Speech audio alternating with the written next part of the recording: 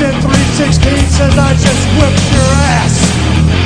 You can call this the New World Order of Wrestling, brother.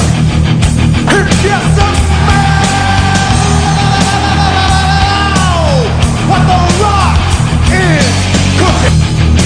Rest in peace. Yeah! Let's get ready to rumble!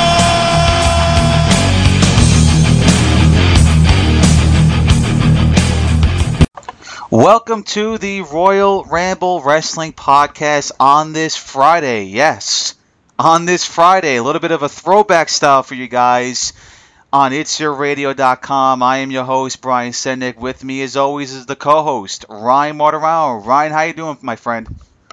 Hey, Brian, I'm doing pretty good, man. How about you? Doing pretty good myself. That's right, people. We are recording this podcast on a Friday. A little bit of a throwback for you guys.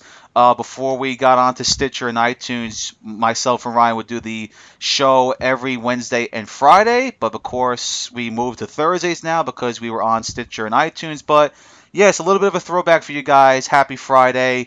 Here, April 21st, 2017. Itsyourradio.com. It is the Royal Ramble Wrestling Podcast.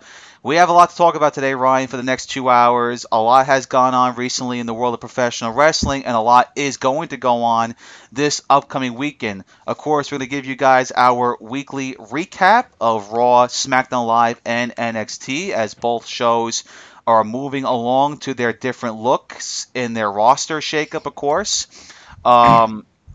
Also, we got to talk about some news going on in Ring of Honor and TNA. We haven't talked a lot about those companies recently, but they're in the news this past week. Ring of Honor, of course, are gearing up for their War of the Worlds tour.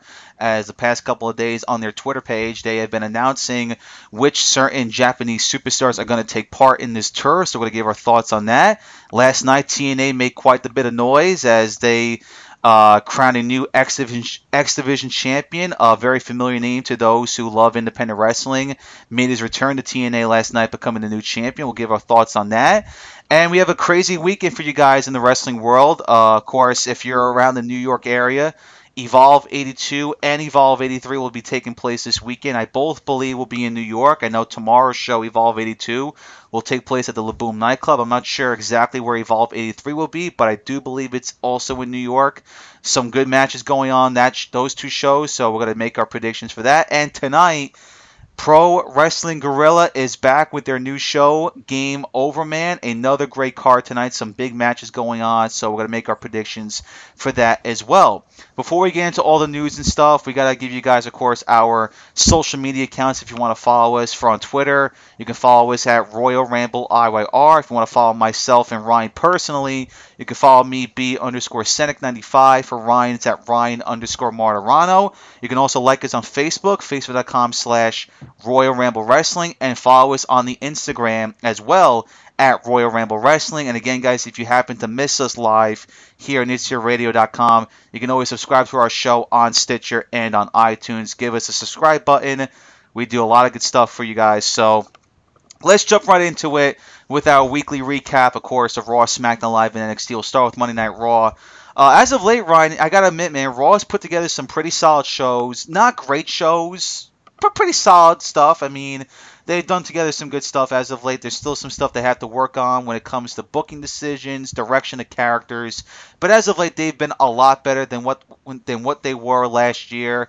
And one of the biggest reasons why their shows have been so good as of late is because of one certain guy, and his name is Braun Strowman, a guy that really has made a name for himself for the past couple of months. He has been such a good talent overall. And for the past 2 weeks specifically, man, he has made two memorable moments for the fans and for the WWE itself. Of course, last week at the Nassau Coliseum, he, of course, annihilated Roman Reigns so bad that he became the biggest babyface in the company. Even though, yes, storyline-wise, he's supposed to be the heel and Roman Reigns is supposed to be the face, to us fans who despise Roman Reigns, it's the opposite. Roman is the heel and Braun is the big babyface. He made a name for himself at that moment. And then this past Monday on Raw, he main evented the show with the Big Show, no pun intended. And to end the show and end the match, he did the trademark suplex off the top rope that broke the ring. This has happened 3 times in the history of the WWE, and in all 3 times, Big Show was a part of it. Brock Lesnar was the first, Mark Henry was the second, and now Braun Strowman was the third. But what made this one so memorable, Ryan, and I think you know where I'm going with this one, is that when that spot happened, when Braun landed the superplex off the top rope and the ring broke, just watch what happened to the referee. All right? For the first 2 ones, the referee stayed in the ring when the ring collapsed. He didn't fall out of the ring. He stayed in the ring. This time around, whoever the ref was, when that ring broke, Ryan, when the ref fell out of the ring the way he did, it was incredible. And a lot of people thought that, that was a good acting job by the referee. He saw that perfectly. I'm not so sure about that, people. I don't think the ref was ready for that. I think that happened just out of nowhere. I don't think the ref planned to do that. I just think the way the ring broke and the position that the ref was in, he literally fell out of the ring the way he did. But it made for a memorable moment. And when you look back at what Braun Strowman has done for the past couple of months, and there's recent rumors going around that this guy is ready to get that big push for the World Championship. He's scheduled to be facing Roman Reigns, of course, at Payback. And you would think, when you look at it and you think of what the booking decision could be, you would think that, easily Roman Reigns is going to go over Braun Strowman because Roman Reigns is the top guy in the company. Well, the recent rumor says that it's going to be Braun going over Roman Reigns, and then after that match is done, Braun's going to be moving on to a world title feud with Brock Lesnar. Now, do I believe that? Not necessarily, because I still find it hard to believe that Braun Strowman is going to go over the face of the company and Roman Reigns. Whether we like it or not, Roman Reigns is going to be the face of the company. I've said that 1,000 times. But when you look at the current booking decisions they've gone with Braun Strowman and the direction that he's going into, Ryan, Vince has no choice but to give Braun Strowman this opportunity. He is too red hot right now, and he is too damn good right now. He's got so much momentum that you cannot prevent this guy of having a title shot with Brock Lesnar. You just can't do it. You can't sit here and have this happen. You can't have Braun Strowman look dominant every single week, and then in the very end, he doesn't get what he deserves. All right? You just can't do that. They made that one mistake already. When his first match with Roman Reigns at a pay-per-view was at Fastlane, Braun looked dominant the weeks leading up to Fastlane. But in the very end, it was Roman that came out on top. And Braun Strowman was then stuck in the Andre the Giant Battle Royal. They made a mistake that time. This time, you cannot make that same mistake, all right? You have Braun Strowman, the night after WrestleMania, get into the face of Brock Lesnar, basically challenging him to a world title match. The next week, you have Braun completely destroy Roman Reigns. One of the biggest beatdowns you will ever see in the history of the WWE. It was very memorable. And then this past week, you have in Superplex the Big Show breaking the ring. This guy is making a name for himself every single week. He is dominant right now. The fans are digging this guy. He's making a name for himself that he could be the top guy on the Raw brand. You cannot have Roman Reigns go over this guy this time around. You just can't do it. So I'm hoping that the rumors stay true and that Braun goes over Roman Reigns. Because if Roman goes over Braun again, then what's the point of pushing this guy the way you're pushing him when he's not going to get that opportunity in the very end, all right? You're just killing yourselves. You're wasting all this time making Braun look dominant, but in the very end, you're not going to push this guy. It makes no sense. So hopefully that's where they go. But you got to admit, Ryan, in the very beginning when Braun Strowman started and when he made his appearance as the newest member of the Y family, I never thought that this guy would be that good. All right, I thought he would be one of those typical Wyatt guys that just doesn't go anywhere. And yes, you saw the potential that he had, but the problem was he was basically, he was in the shadow of Bray Wyatt. He needed to separate himself from Bray Wyatt. They did that at the brand split, and I got to admit as well, if there's one thing that Raw has done perfectly from the beginning of the brand split to now, is that they have booked Braun Strowman the right way he should be booked, as a dominant behemoth monster. So continue, Raw, to roll with this guy and give him the opportunity. Like I said, even though the rumors say that he's going to go over Roman Reigns, how could you believe that when in years past, Roman has always gone over his opponent? Hopefully things change this time, and they should change because Braun deserves this opportunity. But man, like I said before, Raw has been very solid as of late, and the biggest reason why has got to be the impact of Braun Strowman. Absolutely. I mean, the guy's a star. He is an absolute star, like you said. And who knew he was capable of such potential like this? I mean, rumors, circulating for years about Braun Strowman being the next guy, beating Brock Lesnar, possibly facing The Undertaker at WrestleMania, and we all thought that was crazy. I mean, we were reading those rumors and we were just outraged by it because we just could not see what Vince McMahon saw in this guy. But now we're finally seeing it. Like you said, this guy he's a star. He really is, and he's only going to be getting better and better from here on out. I mean, I can't wait to see where this goes. I mean, this guy deserves to be the champion at some point. I mean, really. I wonder how his match with Brock Lesnar is going to go whenever that does happen, probably around the summertime. I'm really curious to see what happens there because with the momentum this guy has right now, how could you not consider putting the belt on him? I mean, for God's sake, the Universal Championship obviously not going to be featured on the show now that Brock Lesnar's holding it, but why not just put it on Braun Strowman at this point? Because the guy is literally the most must-see segment on Raw week after week, and he continues to prove that. Like you said, that the ring-breaking thing, we've seen it done plenty of times. This is nothing new if you've been watching wrestling for years. This is nothing new. We've seen it happen before. But this was such a cool spot. It was so memorable. I mean, I love the fact that, never mind, the ref flying out of the ring. That was hilarious. But just the fact that, after Braun does the superplex to Big Show, and they're just both laying in the ring, and everybody comes in, the refs and whoever was around ringside, and then after Braun gets up, he actually stands up and just throws his hands in the air. I mean, the last time we seen that happen, we didn't see that. We didn't see anybody get up. Basically, the show went off the air, and that was it. But this time, man, Braun got up after that. I mean, after the ring breaks and showing his true strength. I mean, he is just something, let me tell you. Like you said, Brian, who knew that this guy was capable of this? But now we're finally seeing it. And, just the way he opens up the show, going face-to-face with Kurt Angle, Angle, he basically said he wanted more competition, which is great. Again, this is what we need. You can't have a guy backing down all the time.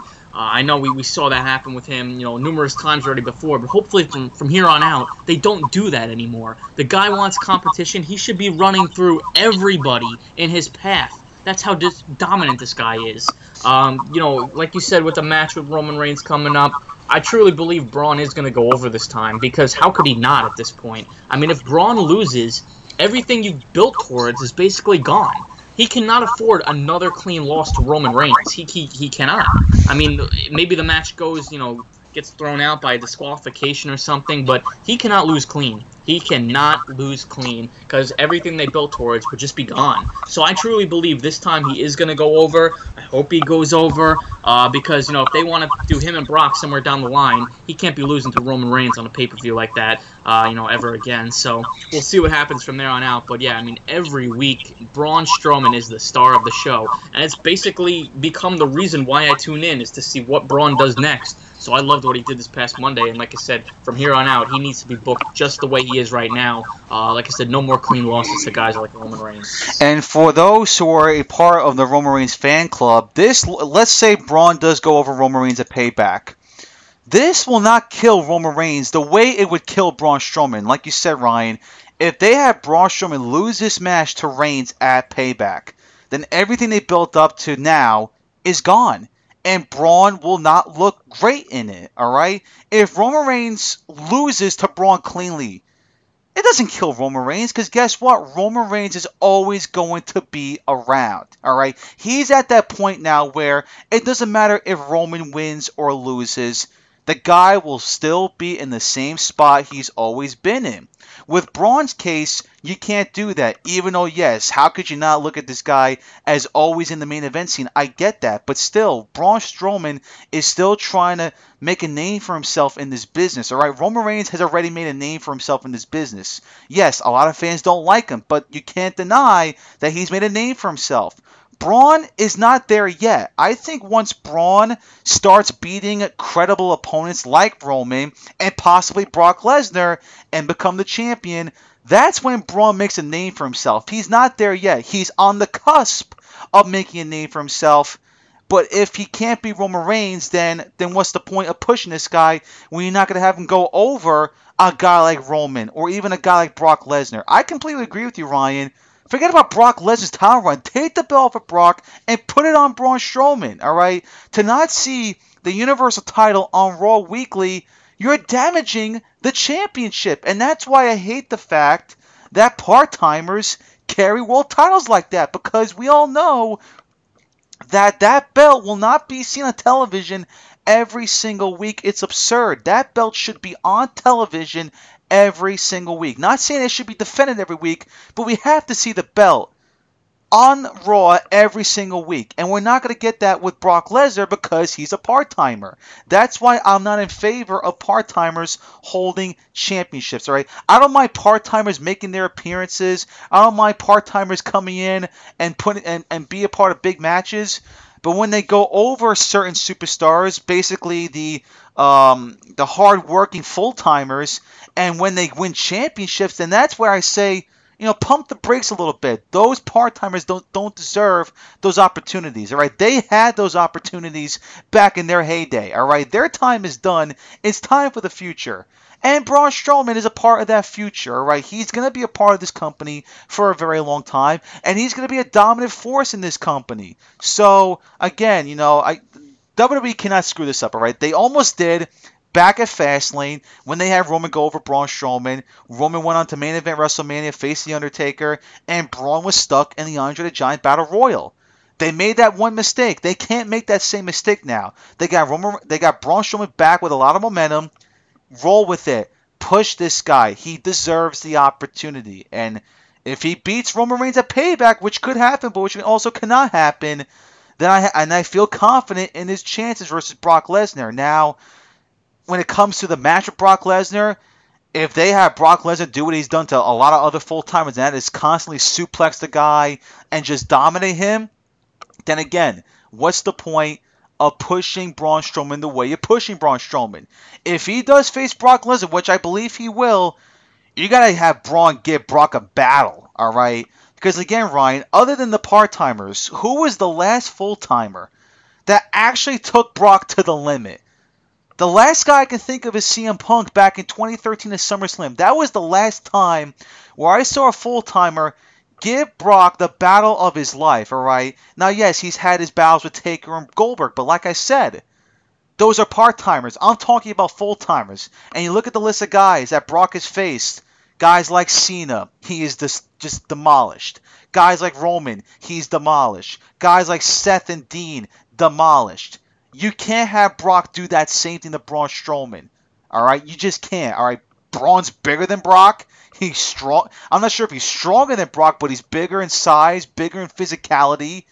If you have Brock dismantle this guy, then what's the point then? It makes no sense. So, again, that's a conversation saved for later, but if they do go that route with Braun versus Brock, you cannot have Brock do to Braun than what he does to guys like Roman, Seth, Dean, Cena, etc. You can't do that. This has to be a different type of match. Now, yes, I'm not saying that Brock should stop with the suplexes. No, he should continue with the suplexes, but don't have him go out of his way to do that many suplexes. All right, it doesn't make sense. You need to have Braun get to Brock and give him a beating, like what CM Punk did back at SummerSlam. Let Braun get the best. Don't let Brock just demolish Braun throughout the entire match. But again, it's a conversation saved for later. But again, with the way Braun has been booked lately, you got to be very happy to see where this guy is going. And hopefully in the very end, he gets the big payoff and becomes champion. Yeah, let's hope so. Like you said, I mean, it's ridiculous to see Brock Lesnar holding this Universal title in the first place. But again, if he dominates Braun Strowman in the match that those two are going to have, I mean, again, it just goes back to the point that I just said. What was the point of them building Braun into this monster? And basically everything that they've done up until this point would be gone. I mean, Brock Lesnar is not a guy who's going to be around for the next couple of years. I mean, I'm pretty sure his contract is coming up soon. I don't know exactly when, but it's got to be coming up soon at some point. I mean, I know he signed like a multi-year deal not too long ago, so it should be coming up on that date. I don't know if they're going to re-sign him again. To be honest, I'd say the hell with Brock. I know they're not going to do that because Brock is a big name. He draws a lot of money. But, man, I cannot wait until the day that Brock Lesnar is not in the WWE anymore because we do not have to deal with problems like this. Because how can we sit here and think to ourselves that it's going to be different this time around because it's Braun Strowman? We can't. We don't know because up until this point, nobody, like you said, has gotten the best of Brock Lesnar. It's been the same thing after, Suplex City, suplex, suplex. It's the same crap with him. He can't take Braun Strowman to Suplex City and beat him, and that's it. There's not a chance. No way in hell. Braun Strowman really needs to give Brock Lesnar a run for his money here. And you know what? To be quite honest, if Braun Strowman beats Brock Lesnar, that does so much for Braun. That literally solidifies his future and makes him even a bigger star than he already is. It doesn't hurt Brock in any way, losing to a guy like Braun Strowman. I don't know if WWE is going to do it, but man, I would absolutely have Braun go over Brock Lesnar and become champion because this guy deserves it. After all the hard work he's put in, after everything he's done lately, he deserves to hold this championship belt. Again, I can't really sit here and say it's going to happen. I actually fear for that match because I don't know what is going to happen. But boy, would that be great if that actually does happen. If it doesn't happen now, it's got to happen somewhere down the line. Braun definitely deserves the world title. But again, I can't deny that this guy's been the star of the show week after week after week, and he's created some must-see television on Monday Night Raw, which is good because sitting through 3 hours of that really does get tiring, but Braun Strowman makes it worth it. So, the star of the show, basically, Monday Night Braun, is what they should recall it because, like I said, week after week, he continues to shine. I like that. That's pretty good, man. It's pretty catchy. So, moving on to some other stuff that happened on Raw. Alexa Bliss is now the new number one contender for the Raw Women's Championship. I mean, good for her. I mean, it just shows you how great Alexa Bliss is. I mean, it just shows you how dependable the company is on Alexa Bliss. I mean, she started out slow in NXT. She was a face to begin with, and then once the heel turn came, she formed that little alliance with Blake and Murphy. We started seeing a lot out of her, specifically on the microphone. I mean, she's always had the in-ring acumen. I mean, yeah, she's gotten better than what she looked like in NXT, but what's really put her to the top is her charisma. She is one of the most charismatic female competitors that the WWE has right now, maybe the second most charismatic behind Charlotte. You can make a debate about that. Bliss has been absolutely awesome on the microphone, and you can just tell that she's going to be a big-time star on the Raw brand. Her second week on Raw, and she's already going for the Raw Women's Championship. Just shows you how much faith WWE has in Bliss, that she could be in these situations and fight for the championship. Now, the unfortunate part is that I don't see her going over Bayley because I still have the belief that Sasha Banks is going to be the one to dethrone Bayley, and personally, she should be the one to dethrone Bayley, not Alexa Bliss, no disrespect, but they have something working here with Sasha and Bayley. They are great friends, of course, but we're still waiting for that eventual heel turn. And the recent rumor is that that's going to happen at some point in the summer. Not right now. She's going to be working a feud, I heard, with, I think it's Mickie James or somebody else. I'm not sure who Sasha is supposed to face. But at some point in the summer, around July, August, leading up to SummerSlam, that's where we're going to see Sasha turn heel. And then she'll probably face Bayley for the Raw Women's title at SummerSlam. And personally, that's the way they should go. I mean, if you're going to have Sasha turn heel and beat Bayley for that championship, SummerSlam is the absolute perfect place to do it, and for this reason why, not only is it the second biggest show of the year behind WrestleMania, or you can make a case for the Royal Rumble as second biggest show, but just imagine this. Don't forget, SummerSlam this year is back at Barclays Center, and 2 years ago, at TakeOver Brooklyn, Bayley beat Sasha Banks for the NXT Women's Championship. How sweet would it be for Sasha to get her revenge by beating Bayley for the Raw Women's title? At the same building, Bayley beats Sasha for the NXT Championship. The story's right there to tell people, all right? That's a perfect story. Just have Sasha turn heel and she goes, you know what? I'm going to do what you did to me at NXT TakeOver Brooklyn, I'm going to take your championship away from you, and I'll make your life a living hell. That's the way they should go with this storyline. But right now, Bliss is the number one contender.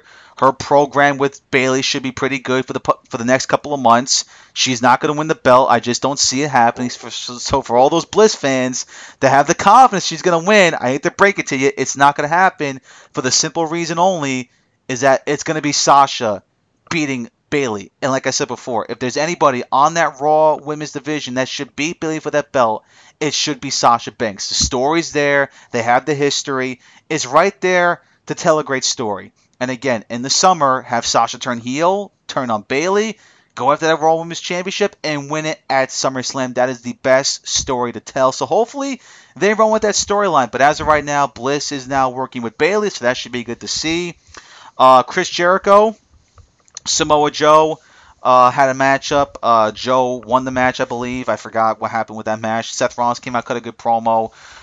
They are official for Payback. That should be a very fun match. With Jericho's situation with Kevin Owens, though, it's tough to tell a story when two guys are on different shows, basically. I mean, again, I like the fact that they went with this roster shakeup, but the problem that I had, and I mentioned it on last week's podcast, is that it was a bad time to do this. You can't have a roster shakeup in the middle of a pay-per-view build-up. You just can't do it. When you have two guys facing each other on a pay-per-view, but in the middle of this build, you have them separate. You have them on separate shows. How can you tell a good story? You just can't. You can't do it. So, this Jericho Owens match, which I'm looking forward to because these two guys have good chemistry. It's been a good story to tell. They were best friends. They had the Festival of Friendship. Owens betrays Jericho, blah, blah, blah. There's a good story to tell here, but with this certain match at Payback, the story is not that great because both Owens and Jericho are on separate shows. They should have saved this roster shakeup after Payback. Plain and simple. After Payback, you can focus on new storylines. But no, you do it in the middle of the Payback build-up, and it's hurting some specific matches like Owens and Jericho. So that's a problem that I have. Again, the match of Payback between Owens and Jericho should be a good one, but the build-up is not going to be that strong simply because they're not on the same show.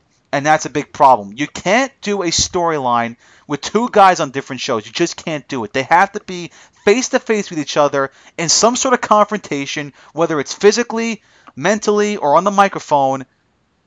To see them on separate shows and trying to build a storyline, it's just not going to work out. But again, WWE wants to do it their own way, but I just disagree with the decision to do this shake-up during a build to a pay-per-view. So again, Bayley versus Bliss should be some good stuff. Owens and Jericho still on for Payback, but again, the storyline is just not going to be that strong because both guys are on different shows. Yeah, I mean, it's true. Like I said, we went over this last week when we were talking about this superstar shakeup, how it came at a bad time, and this is why. It's because the build-up towards these matches are a mess. But you know what? The pay-per-view is going to be here before we know it. I believe it's next Sunday, so we'll get it over with, and then we'll, actually start to see some of these feuds go head-to-head, because then it'll be, the separate brands, and, each guy will be on their separate show. But, Chris Jericho and Kevin Owens, that story's already there. Really don't need much build-up towards it. I mean, we knew Chris Jericho had to get his rematch after losing the United States Championship. Again, the storyline is there. We've seen this happen leading up to WrestleMania already. So that's why I guess they're not putting too much investment into this. It's going to sell. It's going to be a good match. Jericho's not going to win, but, again, he needed his rematch after losing this belt. I'm looking forward to Samoa Joe and Seth Rollins because we have yet to see that. We were supposed to see that back at Fastlane, and then Seth Rollins got hurt, obviously, but pumped to see it now. Again, it makes sense that this match is happening at Payback. It's only fitting. Seth Rollins will get his payback on Samoa Joe for hurting him. So I'm really looking forward to that. I think that build will be very, very good. So that match should be good. And like you said, Alexa Bliss becoming number one contender to Bayley's championship is awesome. I mean, I'm a big fan of Alexa Bliss. Who knew she had the potential that she has when she was down in NXT? But ever since the brand split happened, she has been one of the biggest stars to break out in the WWE. And you just goes to show, like you said, how high they are on her. Her first night on Raw, basically in a big-time match like this, and she becomes number one contender. Now, if I was putting money down, I would have thought that Nia Jax would have easily become the number one contender.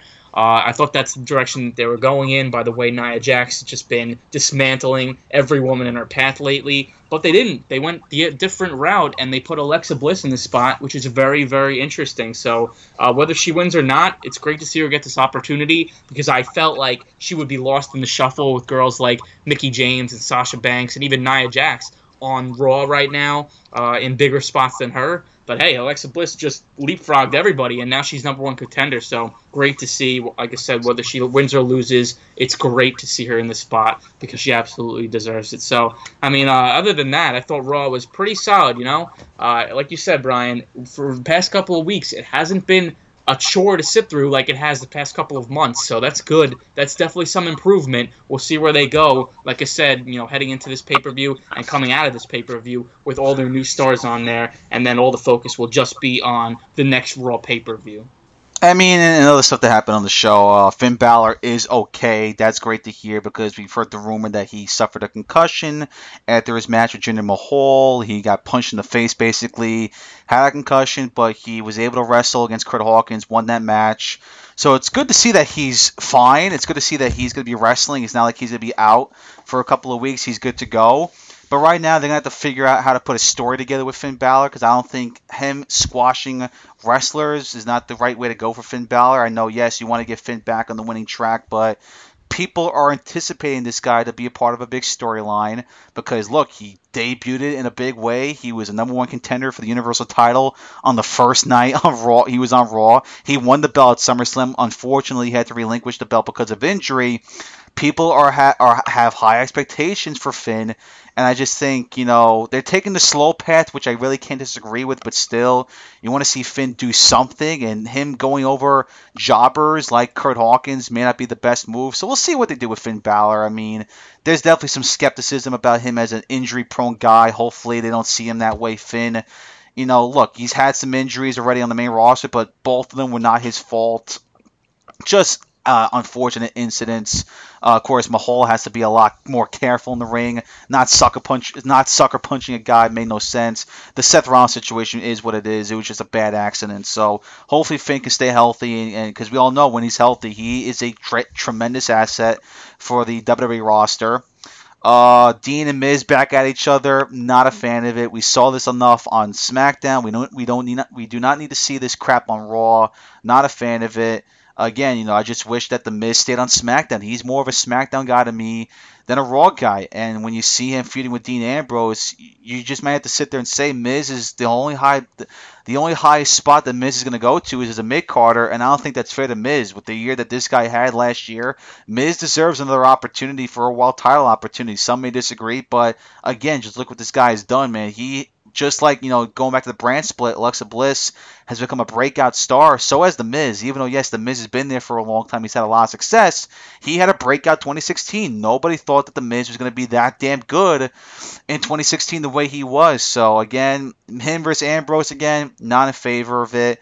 And that was basically it with the Raw show. I mean, like you said, Ryan, they have been putting together some better shows as of late, you know, for a couple of reasons. Braun Strowman's been a star on the show. You know, Seth Rollins is finally healthy. He's starting his feud with Samoa Joe. You had the roster shakeup, some new names coming in, new faces. So it's going to refresh the Raw brand. They needed this, and so did SmackDown. And we'll jump into SmackDown right now, what took place this past Tuesday.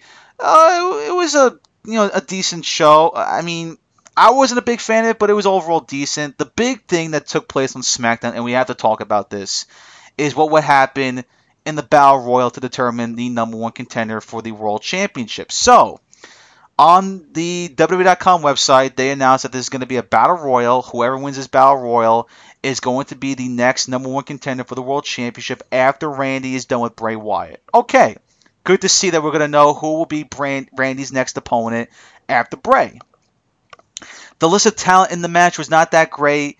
You had Luke Harper, Eric Rowan, Sami Zayn, Mojo Rawley, Dolph Ziggler, Jinder Mahal, and looking back at the names, and yeah, that's it. Rawley, Ziggler, Harper, Rowan, Mahal, and Sami Zayn. All right, not the greatest list of talent, but good enough. I was convinced that Mojo was going to win that match. The way they've been pushing Mojo, I thought that this guy was going to freaking win, but he did not. I also thought there was a good chance that Luke Harper was going to win. I wasn't convinced Sammy was going to win. Was not. Even though, yes, Sammy deserves the opportunity, he's not there yet. He should be doing some other stuff before he gets into the world title picture. But in the very end, the winner of this Battle Royal was none other than Jinder Mahal. Now, here's what I think about this, because you know, Ryan, that I was not a big fan of this. I was not a big fan of Jinder Mahal winning this match for a couple of reasons. Number one, I mean, this guy a week ago almost took out your top star with a concussion, all right? Fortunately, Finn's okay, but still, a sucker punch almost landed Finn Balor back on the sidelines. So you have that happen, but a week later, you give this guy a title opportunity. Now, I understand why they're giving him this opportunity, and they've made it clear that they want to expand their company to India, and they want a figure to be the face, to basically lead India, to be a role model for Indians who want to be in the WWE. And Jinder Mahal is, of course, from India. He's got ties to India, and he is the face to be that guy. So I understand why they're doing it. For marketing, basically, they want to make some noise for the fans in India. They want to show the Indian fans that, hey, one of your guys is fighting for the world championship. That's great. The reason why I hate this, Ryan, is that Jinder Mahal is not a believable contender for Randy Orton.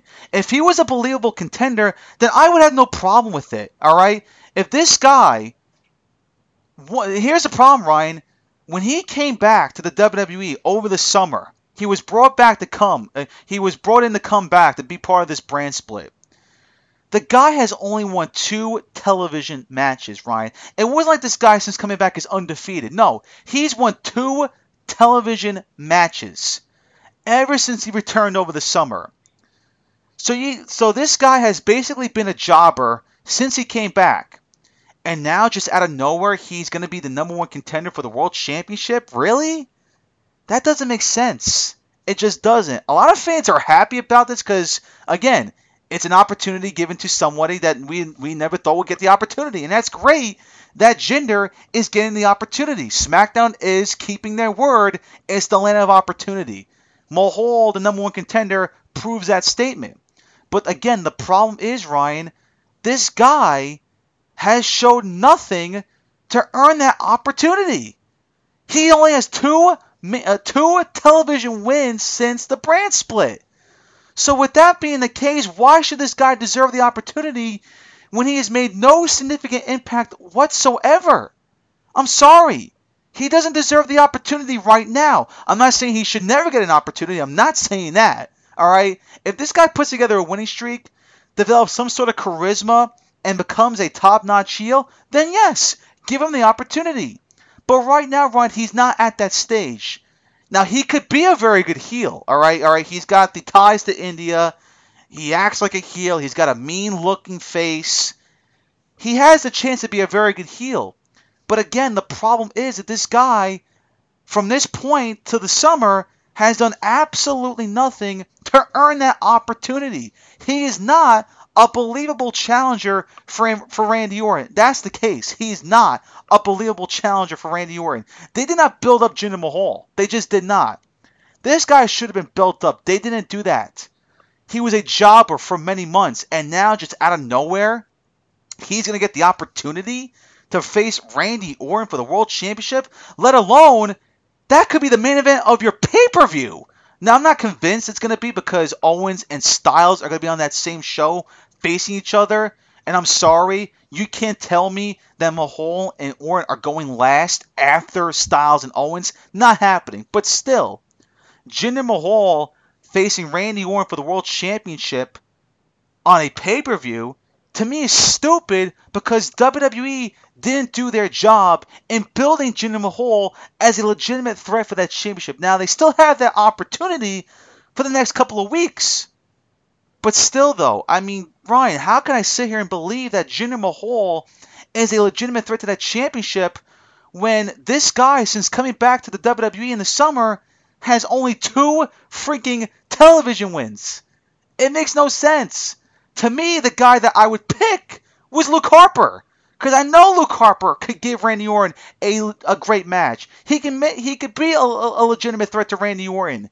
Not Jinder Mahal. He's not at that point. They didn't build up Jinder Mahal. They rushed this. Now, the report was that it was going to be Rusev, which I would have been fine with because Rusev deserves the opportunity. But he's still out of action with a shoulder injury. So, they went with Jinder Mahal. Again, I'm not going to sit here, destroy Jinder Mahal for who he is. He's a good talent, all right? Yes, I wasn't all that pleased of what he did to Finn Balor, but still, he's a good talent. But I'm just not happy that WWE rushed this. Build this guy up. If you want to push this guy, build him up. Don't rush his push. And that's exactly what they did. They're rushing it. You can't do that. Build this guy up. And they had the chance to do it when he made his return. But that wasn't the case. He returned. He was a jobber. But out of nowhere now, he's the next number one contender. Doesn't make sense to me. So again, good for Jinder Mahal. He's getting the opportunity. That's good to see. But I'm not a fan of it simply because this guy has shown nothing for me to believe that he deserves this opportunity and that he's going to be a legitimate threat to the World Championship. It's just not believable to me.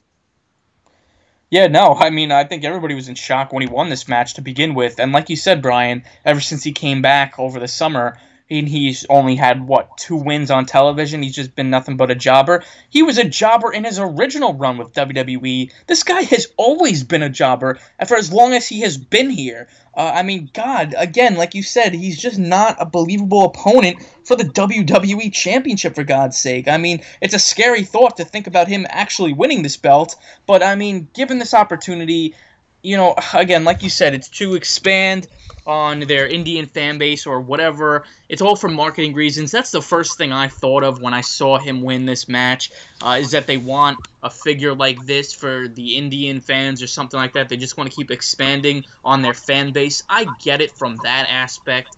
But, I mean, come on now. If you want Jinder Mahal to be a big thing, give him a match for, the United States Championship or the Intercontinental belt or something like that. Give him one of the mid-card belts, that's fine. But the WWE Championship, really, it makes no sense. Like you said, it's completely out of nowhere. It's so random. And what the hell were the Bollywood boys doing there, for God's sake? I mean, with no explanation, they just show up. And here we are. We're getting a little faction between them now? When's the last time the Bollywood boys were even seen on television? I don't even think, with the exception of the first episode of 205 Live, I don't even think they appeared on 205 Live. So where in the world did they just come from out of nowhere? To me, the whole entire thing was a mess. It made no sense. And having Randy Orton come out, too, basically just says that this is going to be the match at Backlash, because no matter what happens, I don't think Bray Wyatt is winning back the championship in the House of Horrors match, because they basically had the face-to-face with Orton and Mahal. So that's basically telling me that that's going to be the match.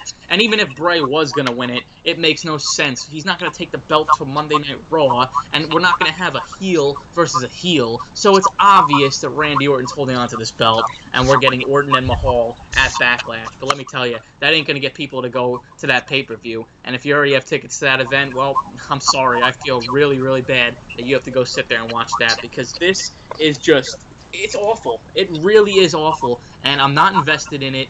I'm not a fan of Mahal, and like you said, the fact that a week prior he's almost taking out Finn Balor, and the week after he's rewarded with a championship match is just absolutely ridiculous. So, I mean, like you said, I understand it from a marketing business aspect. They want to expand on their fan base. But again, this just should not be happening. He should not be getting a shot at the WWE Championship. I really thought it was going to be Sami Zayn or somebody like that, even Luke Harper. But again, Jinder Mahal is random. It's stupid. It makes no sense. We'll see where it goes. I hope this is just a one-off, because I can't see this being a feud for the long term. Nobody wants to see it. Nobody's invested in this guy. He gets no reaction.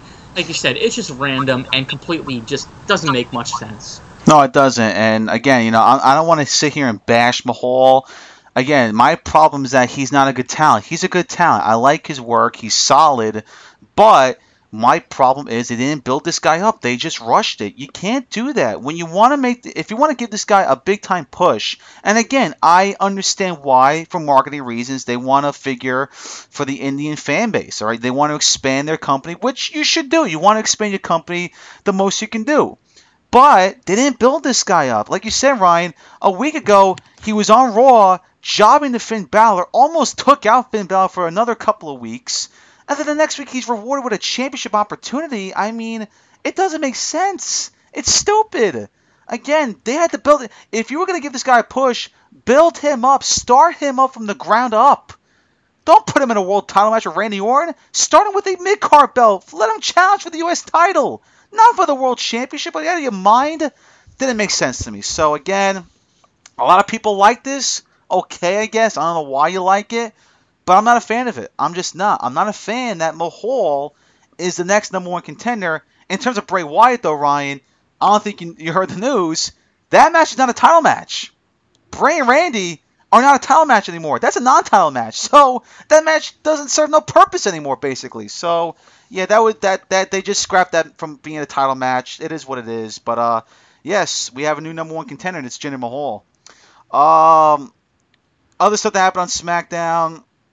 You had AJ Styles and Kevin Owens continue their build up to their match at Backlash. We all know it's not going to be Jericho winning that match against Owens. Owens is retaining that belt. Owens and Styles is going to be a great program for the summer. Those two have great chemistry together. AJ is going to be a great face. Owens is one of the best heels in the company. Should be some good stuff there. Charlotte beating Naomi, to me, was not that all surprising. Is she going to beat Naomi next week for the championship? I don't see it for this reason why. I think the rest of the women's roster is going to get involved. We're starting to see a little bit of a storyline where the rest of the SmackDown women's division has some tension with Charlotte, specifically Natty, Carmella, and Tamina. I think they're going to get involved in that match next week. I don't see Naomi dropping the belt this early, but in some point in time this summer, she's going to drop that belt to Charlotte, all right? Charlotte is going to become champion. There's no doubt about it. She is the top female competitor that WWE has. Sooner than later, she's going to be the champion. But I like, they had a good match. Charlotte won the match. No shocker there. Next week, though, for booking decisions, I think that the rest of the women's division are going to get involved. What happens after that? Who the heck knows? But I want to talk about one thing, though, that has been in the rumor mill for a couple of days now. I'm not sure if we touched on this last week, but the recent reports going around with in terms of WrestleMania 34 and with SmackDown is that the plan is we're going to have AJ Styles versus Shinsuke Nakamura for the WWE Championship at WrestleMania 34. It's supposed to be the main event of WrestleMania. I do not believe that right now, especially if Brock and Roman are going to be facing each other. There's no way AJ and Shinsuke are main eventing over Brock and Roman. It's just a fact. That should be the case, but that's not going to happen. But let's get into this with Shinsuke and AJ Styles. Today, April 21st, 2017, we are about a year away till WrestleMania 34 in New Orleans. That's a long time away. Do I believe that we're going to see AJ and Shinsuke Nakamura at next year's WrestleMania? I don't believe it because plans change all the time. But if both guys stay healthy, if Vince McMahon doesn't do anything stupid, then yes, this match should be happening at next year's WrestleMania.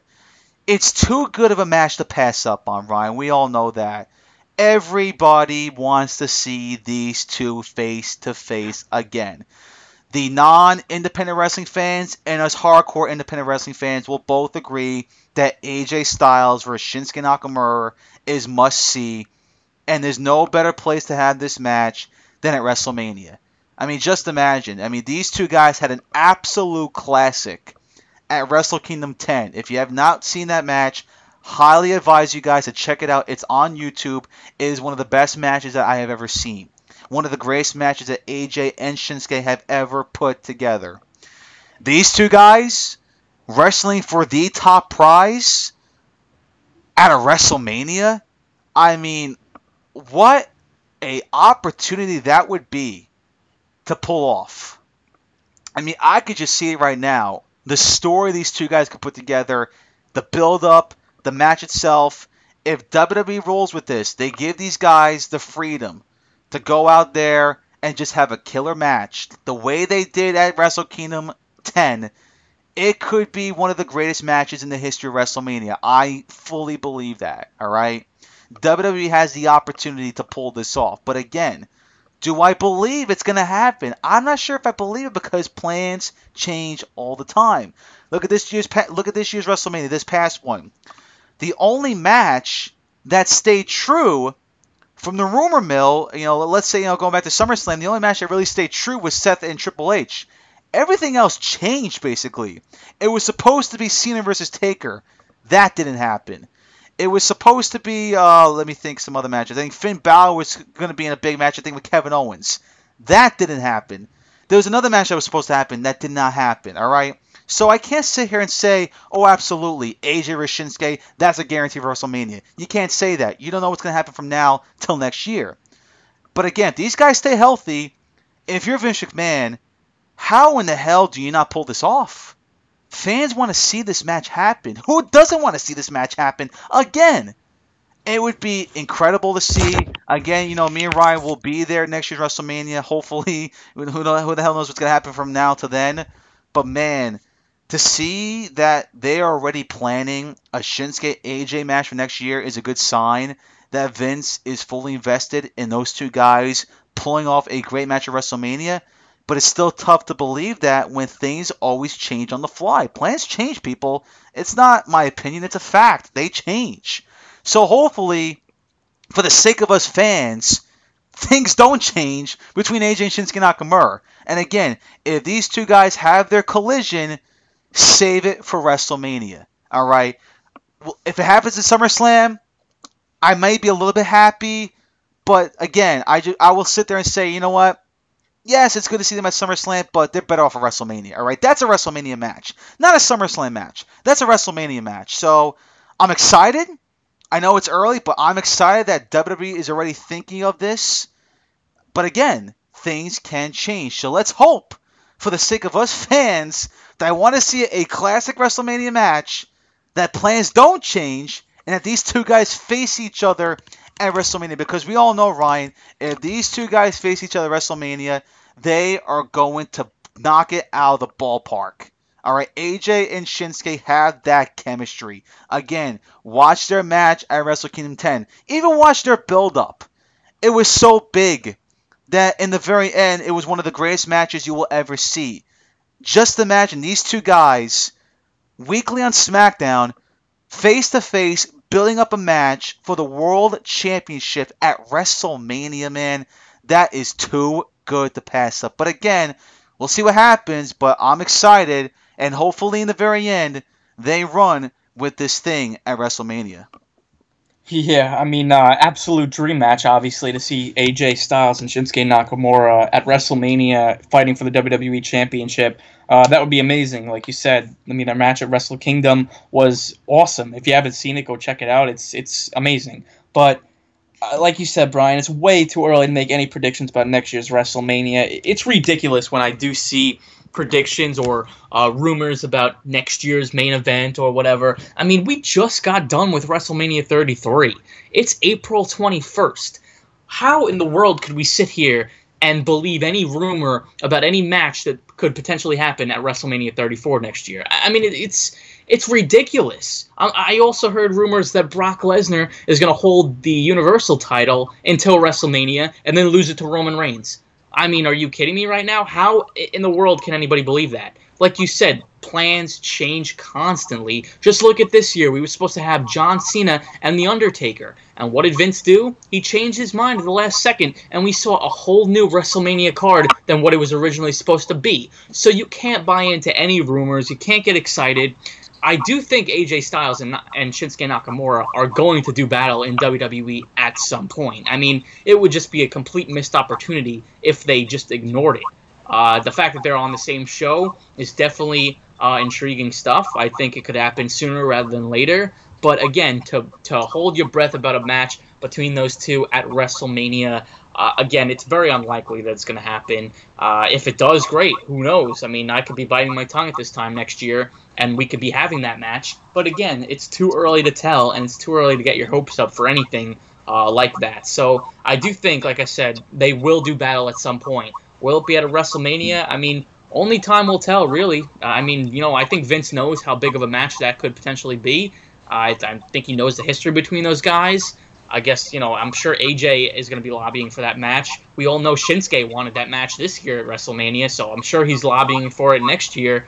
Again, it's bound to happen at some point, but way too soon to be thinking about any rumors or any predictions or anything for next year's WrestleMania because, again, it's just unlikely to happen with Vince constantly changing his mind like he did this year, changing his mind 4 months before the big event. Again, it's way too early to tell. Who knows, though? I do think, like I said, those two are destined to do battle at some point.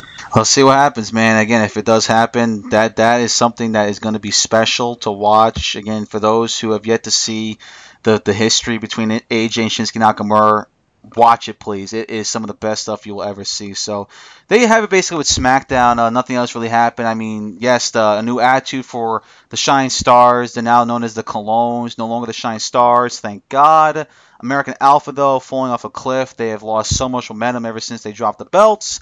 Hopefully they can gain back the momentum in the future.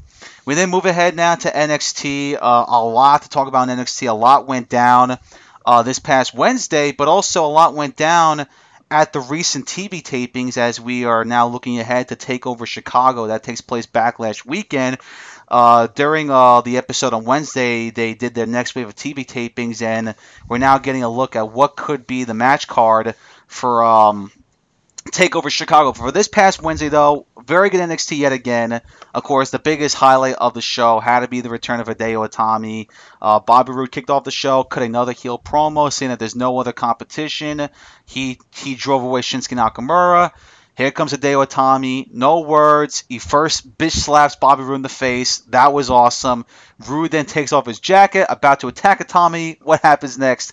TKO. And Itami basically looked at the NXT Championship and held it up, telling you that he's going to be the next number one contender. But spoiler alert, he has to earn it. And in the recent TV tapings, he wrestled Roderick Strong in a number one contenders match. Itami went on to win the match. So at TakeOver Chicago, Bobby Roode versus Hideo Itami. And I got to sit here and just be so happy, so thrilled for Hideo Itami. This guy has gone through a lot in NXT. Most of them negative-wise. He was out of action with a shoulder injury basically for 13 to 14 months. He missed an entire year recovering from shoulder surgery. He comes back. What happens next? He hurts his neck. In a little incident he had at a live show with Riddick Moss. Moss was supposed to power slam him. It didn't land well, and Itami missed more time. And now he's back again from injury. Hopefully Itami can stay healthy, because this guy, when he's in the ring, man, he is that damn good, all right? He's been doing this for a long time. He's had a lot of success all over the world, and we all know how big he could be for NXT. And we've been waiting for this opportunity for Hideo, all right? This guy should have gotten that opportunity a long time ago, but because of injuries, he couldn't. Now he's back. He's ready to go. And right out of the gate, he's getting that championship opportunity. That's awesome. Itami deserves it. Now, will he win the match against Bobby Roode? I just don't see it. I think if I'm going to do some booking decisions here about Itami's future, I'm convinced that he's going to lose to Bobby Roode. I hope he wins, basically, because I like Bobby Roode, but I like to see a change in champion. But I just don't see it. I think Itami loses to Bobby Roode, and I really believe this. I think after that's over, Itami is heading to 205 Live. That's my belief. Maybe I'm wrong. Maybe they keep Itami in NXT to do some other stuff, but I just think 205 Live needs more names, needs more talent, and I think Itami will fit them perfectly. I mean, just imagine him versus Neville versus Austin Aries. I mean, those would be some classic matches. That's just my thought process. But again, to see Itami get this opportunity, well deserved. The guy deserves the opportunity. He's a great talent. The fans love this guy. It's just unfortunate that this guy has missed so much time because of injury. Hopefully this time he can stay healthy and just be big in the ring, because he's that damn good. When you watch this guy perform, he's very talented. So good for Itami. He's getting the opportunity. He's back. He's on his way back to NXT. Not the same case, though, for Ty Dillinger. He's on his way out. He had his last match this past Wednesday against Eric Young in a steel cage match to end their feud. Awesome match. Dillinger got the win. Well-deserved. He needed to win that match. No better way to go out than on top. It was, of course, very controversial. Of course, Sanity got involved. Roderick Strong, Ruby Riott, Cassius Ohno got involved. Very, very fun main event match. Dillinger winning the match was just the right move. You just couldn't have Dillinger on his last match in NXT to lose. It just would not be right. He didn't have a lot of winning success in NXT, but he deserved that victory big time. He got it. No need for Eric Young to lose that to win that match. Not gonna hurt him. So again, good for Ty Dillinger. He's moving on to the main roster. Hideo Itami back. Hopefully he can stay healthy. Other stuff that went down on the show, the women's segment to me just does nothing for me. Ryan, I'm not impressed with either of those four ladies. I know Kay and Royce have been improving as of late in terms of their character. The in-ring work has been okay.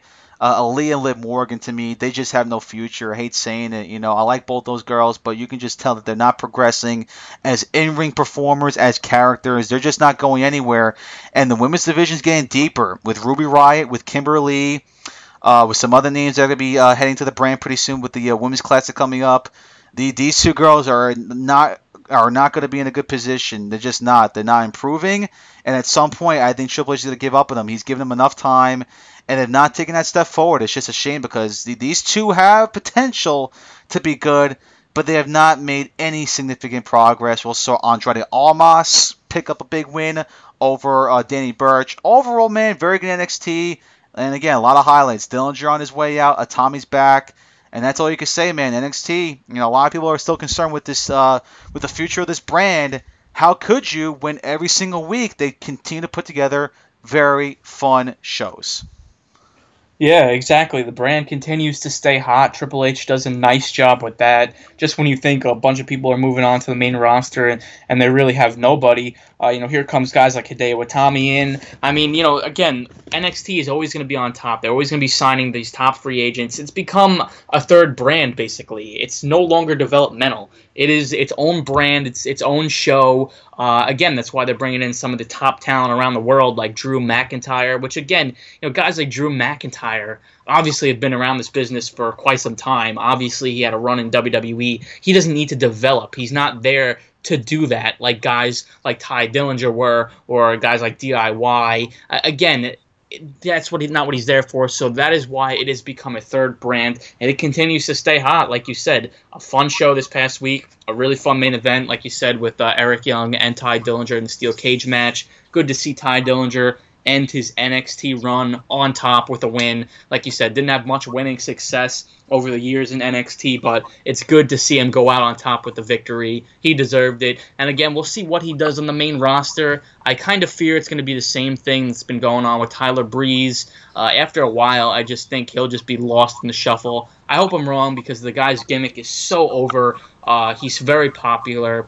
And he could be a good United States champion or an Intercontinental champion somewhere down the line. I think he's good for the mid-card like that. I don't think he'll ever get on top, but I just fear he's going to become the next Tyler Breeze, and I hope that's not the case. But nonetheless, he deserves to be on the main roster. Good for him. Hideo Itami being back is great as well. I'm a huge fan of him. Like you said, he is a tremendous worker. Unfortunately, just has a tough time staying healthy. Hopefully this time around he's back to stay now, and he doesn't get hurt somewhere down the line, because NXT could really use this guy. He deserves to get this world title shot too against Bobby Roode. I'm glad they're not rushing Drew McIntyre into that spot. It's great to see Hideo Itami fight for this belt. I don't think he's going to get the championship, unfortunately. Again, I feel like this guy has lost a lot of momentum. I know he hasn't been around, but this guy was red hot when he first arrived in NXT, and then it's just been downhill ever since, with injury after injury. And he's kind of become forgotten about half the time.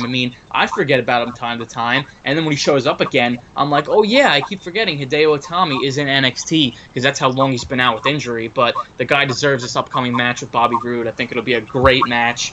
Again, I really wish he would win, but I know he's not going to, and then we'll wonder what happened what happens to him after that. Like you said, Brian, I do like your idea of throwing him in the cruiserweight division, having him on 205 Live. I think it makes the most sense. And at this point, with 205 Live being the way it is and the cruiserweights being the way they are, I think adding a name like Hideo Itami in there would add some intrigue and definitely get some more eyeballs on that division and on that show. So I do think that's a good idea. And, he has a shot to actually do something there and be involved in a major storyline. So I think that's the best place for him. But we'll see for the time being how long he's in NXT. Ever since being back, we'll see if he can stay healthy too. That's the main thing. But overall, yeah, like you said, NXT continues to stay hot. TakeOver Chicago looks great. There's a couple of rumored matches out there, which, again, Bobby Roode, Hideo Itami is one of them.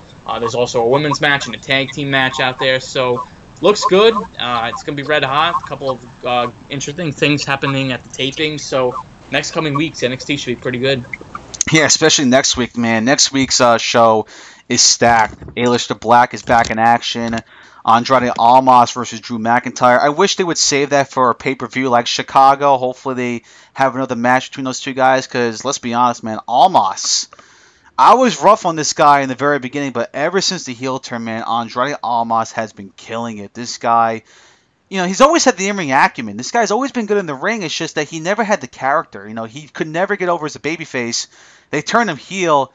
This guy, man, now has a character. He's arrogant. He's cocky. He's all about. He thinks all. I'm gonna be completely honest with you, Ryan. When I watch this guy as a character, he reminds me so much of Tetsuya Naito. He has that same arrogance, and I just think that in order for him to gain more success on NXT, put a faction with this guy. They should build a faction with this guy like they did with Naito in Japan. When they added Evil, Bushi, Sonata, and Takahashi, they formed LIJ. I'm not saying do the same exact thing, but do some resemblance of that. Almost needs something, all right? He's very good. He's getting better. I'm liking this guy a lot more now. I'm interested to see what he's going to do next. If you put a faction with this guy, he could be even better. His personality will be opened up even more. Because that's the thing. When he was a babyface, he didn't have a personality. This guy just went out there and wrestled. But ever since he turned heel, he's more open. He's more charismatic. And now people are starting to dig this guy. Like I said, he's always been a good wrestler. The wrestling has never gone away. The character was the concern. But since the heel turn, man, is there anybody hotter in NXT right now than Andrade Almas? This guy has been on such a tear. And I'm looking forward to seeing this match with McIntyre next week. Should be awesome. But also next week, United Kingdom Championship is on the line. Tyler Bate, Jack Gallagher, going to be a great match. Those two guys are going to kill it. We heard some news during the episode this past Wednesday that WWE is planning to have a United Kingdom show for the talents that took part in the tournament. They don't know yet what venue the show will take place, but there are plans of having a show for those guys. Am I a big fan of it? Not that sure, because I think those guys like Pete Dunne, Trent Seven could do some big work on the main roster for Raw and SmackDown. But that's the plan. They're going to have their own show, and we'll see what happens with it. I'm not sure what exactly it's going to be, but it should be interesting. But we then move ahead to the TV tapings. Like I said, they did the TV tapings this past Wednesday. They are the TV tapings heading into TakeOver Chicago. As of right now, 3 matches are official for TakeOver Chicago. We mentioned it before. Itami versus Rude for the NXT Championship. The women's title is going to be defended in a fatal 4-way match. Asuka versus Ember Moon, Nikki Cross, and Ruby Riott. Here's what happened. On one of the TV tapings, they had a battle royal to determine the new number 1 contender. Some point in the match, it was down to Riott, Cross, and Ember Moon, and then things went haywire. Asuka came out, she got involved in the match, it ended in a no contest, so William Regal is giving those 3 girls the opportunity to fight for the championship. Should be good.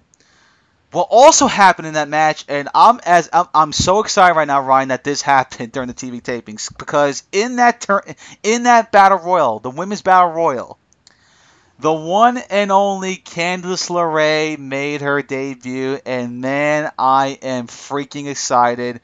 I've been wanting Candice LeRae to make an appearance in NXT television. She finally did. From what I heard, she got a huge pop when she got eliminated. the people were booing. They were pissed off. Just shows you how over Candice LeRae is. And I am hoping she is there for the long term. Because I definitely think the women's division needs somebody like Candice LeRae. She is an incredible talent. She's put together some great matches over the past couple of years, specifically in PWG with the guys. You know, she's had some good matches with the girls, but watch her work with the guys. When you see her put together classics with guys like Adam Cole and Johnny Gargano, her husband, matches with the Young Bucks, you'll know how good she is, man. She is an awesome talent, and to see her finally appear at Full Sail in front of an NXT audience, awesome stuff. Long overdue. She deserves the opportunity, and I cannot wait for that episode to see Candice LeRae on television. She is a heck of a talent. But yes, Fatal 4-Way, Asuka, Ember Moon, Nikki Cross, Ruby Riott should be a good match. Also, the tag team belts are on the line. In a ladder match, Authors of Pain versus DIY. Now, yes, DIY is still hanging around NXT, which I expected. I said it before. They lost the Revival.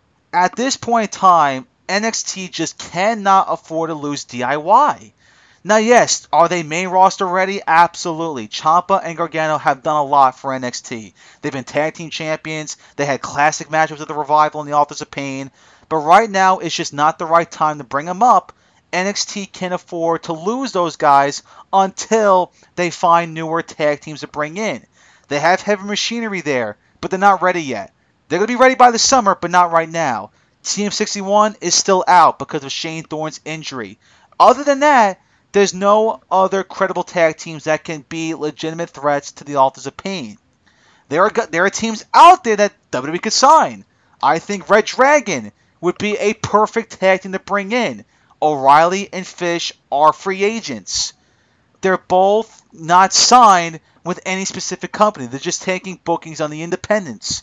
If you're Triple H, I am going all out to bring in Fish and O'Reilly to reform Red Dragon. They would be awesome for NXT. But back to the DIY Authors of Pain match. It's a ladder match. Awesome. I wanted that match to happen at TakeOver Orlando with the Revival involved. Wasn't the case. It was an elimination match. They saved the ladder match for TakeOver Chicago, which is great. That's a good way to end the feud between Ciampa, Gargano, and the Authors of Pain. Ladder match should be good. So there you go. The TakeOver card is sick. A Tommy Rude should be awesome. The Fatal 4 women's match should be awesome. DIY Authors of Pain ladder match should be great. And don't forget, there's more names that are going to be part of the card. You can't forget about A-Lister Black. You can't forget about Cassius Ohno, Roderick Strong, Sanity, Drew McIntyre, Andrade Almas. There are 2 matches left that have yet to be announced. And some of those names will be involved in those matches. So TakeOver Chicago has a chance to be a special show.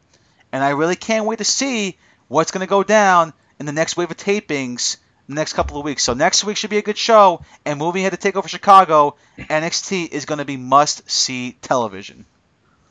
Yeah, and they definitely do have a lot to build off of in the future. Again, there's a lot of question marks. We said, I just said how hot this brand continues to stay, and it will always be hot. But they need to get some serious tag teams in here to challenge the Authors of Pain, and believable ones too, to actually beat them. DIY, like you said, has done a lot in NXT already.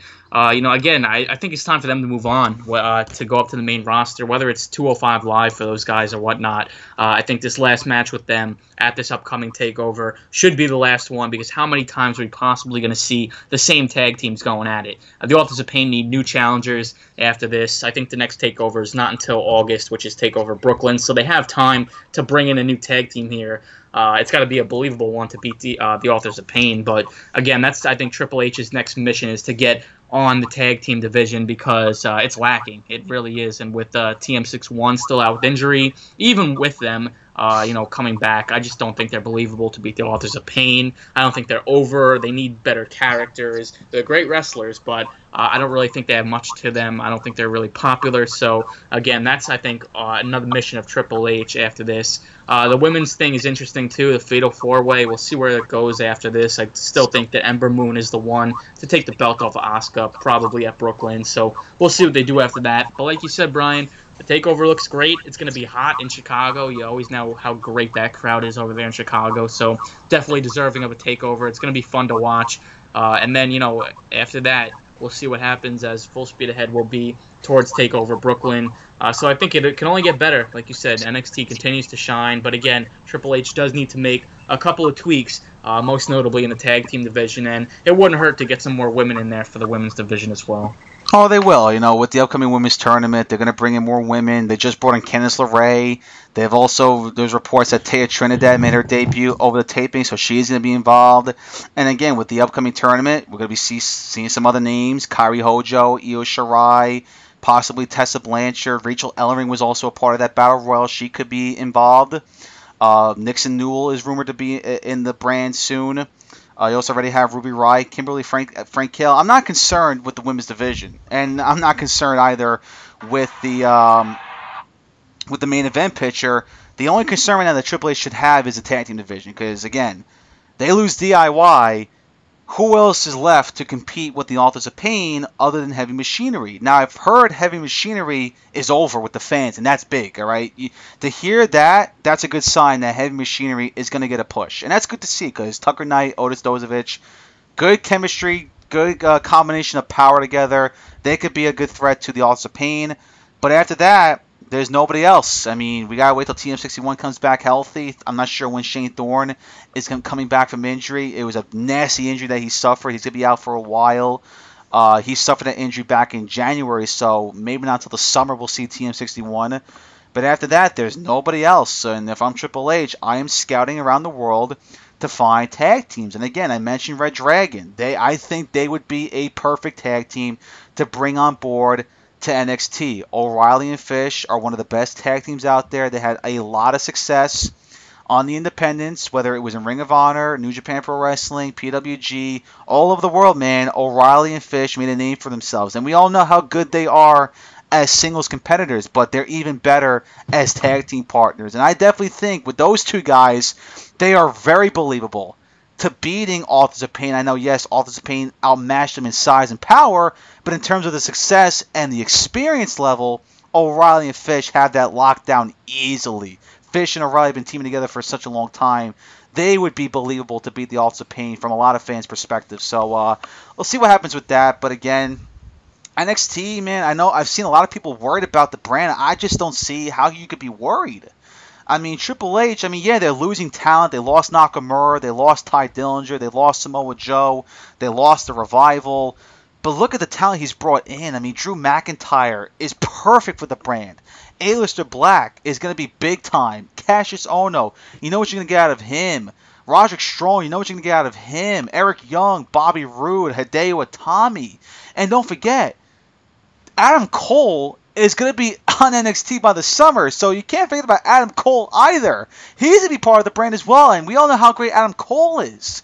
The women's division, Asuka, Ember Moon, Nikki Cross, Ruby Riott, Kimberly Frankel, and now with this women's tournament, Candice LeRae possibly, Nixon Newell, Kairi Hojo, Io Shirai, Tessa Blanchard, possibly Britt Baker and Toni Storm.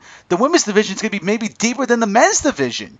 Again, if you're an NXT fan, the only position you should be concerned about is the tag team division. That is the one place where Triple H has got to find talent. Because when DIY goes to the main roster, which is going to be pretty soon, there's nobody else out there that can basically give the Authors of Pain a legitimate challenge for the belts. Heavy Machinery is not there yet. Other than them, there's nobody else. Triple H is going to have to find other names to take part in that tag team division. But for the future for the brand, I'm not concerned whatsoever. They put together great shows every week, and they constantly bring new talent in. Every single week, every single month, we hear rumors that, this person's bound to go to NXT. This person debuted in NXT. She's bound. He's bound. They're bound to be a part of the Yellow brand. And Triple H is constantly working. That's why we don't see this guy on television every week, because he is strictly focusing on building his brand. And if you're Triple H, you should do that. You should build your brand. Make it better than Raw and SmackDown. Make it its own brand. Make it the top brand in the company. And you can make a strong case that NXT is the best brand that WWE has. And they're supposed to be developmental, but they are the talk of the town. And they will always be the talk of the town when and if they continue to bring in newer faces. So I'm not worried whatsoever. I'm curious, though, about the British talents with this whole show that is rumored to happen.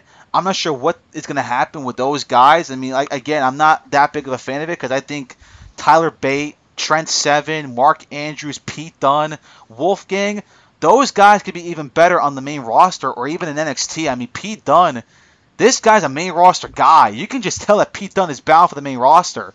Tyler Bate and Mark Andrews, to me, are cruiserweight guys. They would be perfect for 205 Live. Trent Seven, same thing, could be a nice mid-card guy for the main roster.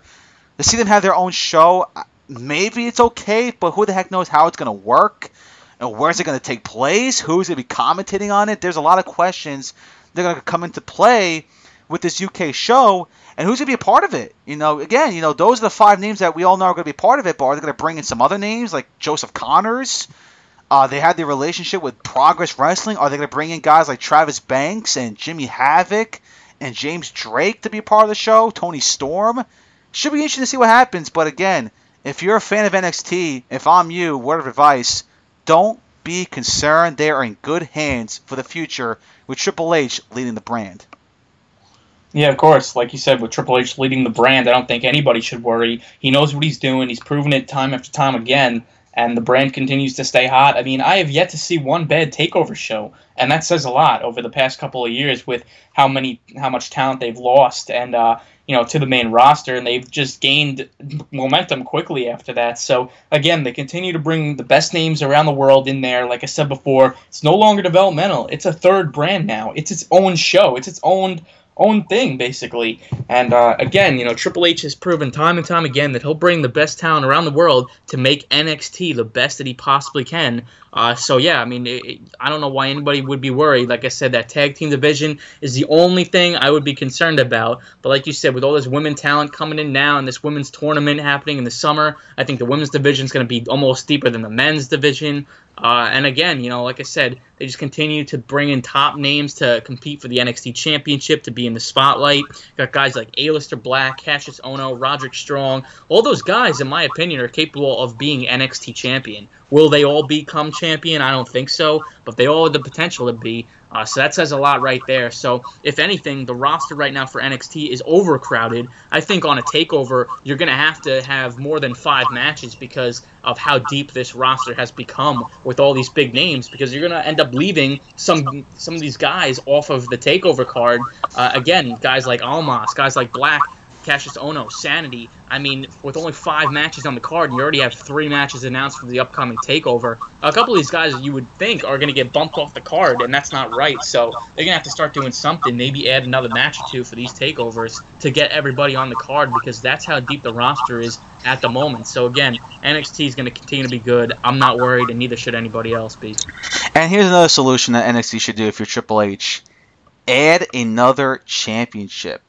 I've been wanting that for a long time. They with the roster being as deep as it is, they really have to consider adding another championship. I mean, look, guys like Eric Young, Roderick Strong, Aleister Black.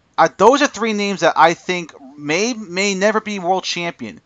But just imagine those guys holding mid-card belts.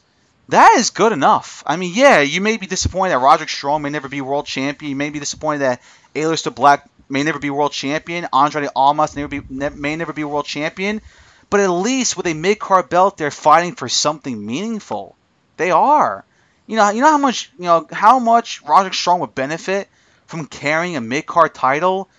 Aleister Black holding the mid-card belt, especially Andrade Almas. This guy is red hot right now that he deserves a championship. But the only championship that he can go after is the world title, and we all know that Almas is never winning that belt with McIntyre on the roster, with Itami on the roster, with Strong, Ono, Black, you name it. Almas is never going to become champion. But if this guy held a mid-card belt, man, he can do some great stuff. So that is one thing also that Triple H should be focusing on. Yes, I agree with you. They gotta expand the shows a little bit longer with the roster being very deep. They need to add another match or two because you can't keep all these guys off the show. They're just too good to be kept off the show. And a way to get these guys on the show is that you can have a mid-card belt in place. They should have done this a while back because again, going back to the older days, Ty Dillinger, Tyler Breeze, Baron Corbin, Apollo Crews, those specific names that never won the world title in NXT would have benefited greatly from holding a mid-card belt. Those guys would have been bigger names. They would have had bigger opportunities to make a name for themselves. They couldn't because they were stuck doing wrestling matches that had no meaning. They never got their opportunities to fight for the world championship.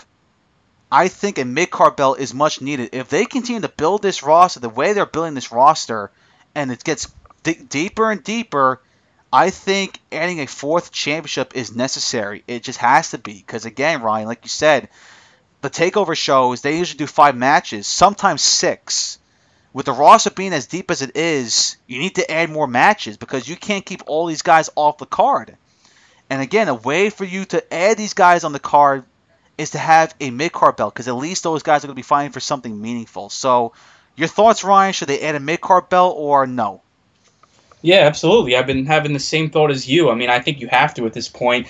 Like I said, the roster's so deep. You need, something for some of these guys to fight for. Again, I just mentioned Roderick Strong, Aleister Black, Cassius Ohno. They have the potential to become NXT champion, but will all those guys become champion? I don't think so. So if you add another belt that could be another mid-card belt, you could put a belt around the waist of guys like Roderick Strong, Aleister Black, and Cassius Ohno, guys who deserve to be champion. Again, you have to at this point because it'll just add more to the storylines, it'll add more to the takeovers, and like you said, it'll give something for these guys to fight for because these guys deserve it. Again, I've been saying it for a while. I'm not sure if it was ever brought up to Triple H, but he should really start considering it with the way this roster is and how deep it is nowadays.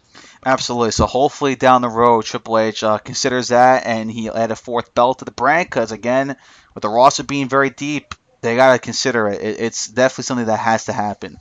Let's now move on to some other news going on. TNA, Ring of Honor specifically. We'll start with some TNA news. Make this a little bit short and sweet. Last night, if you watched the show, we crowned ourselves a new X Division champion, and that guy is the one and only Low Ki. Yes, Low Ki, who, of course, had many great runs in TNA, and was also one of the great talents that ever performed in Ring of Honor.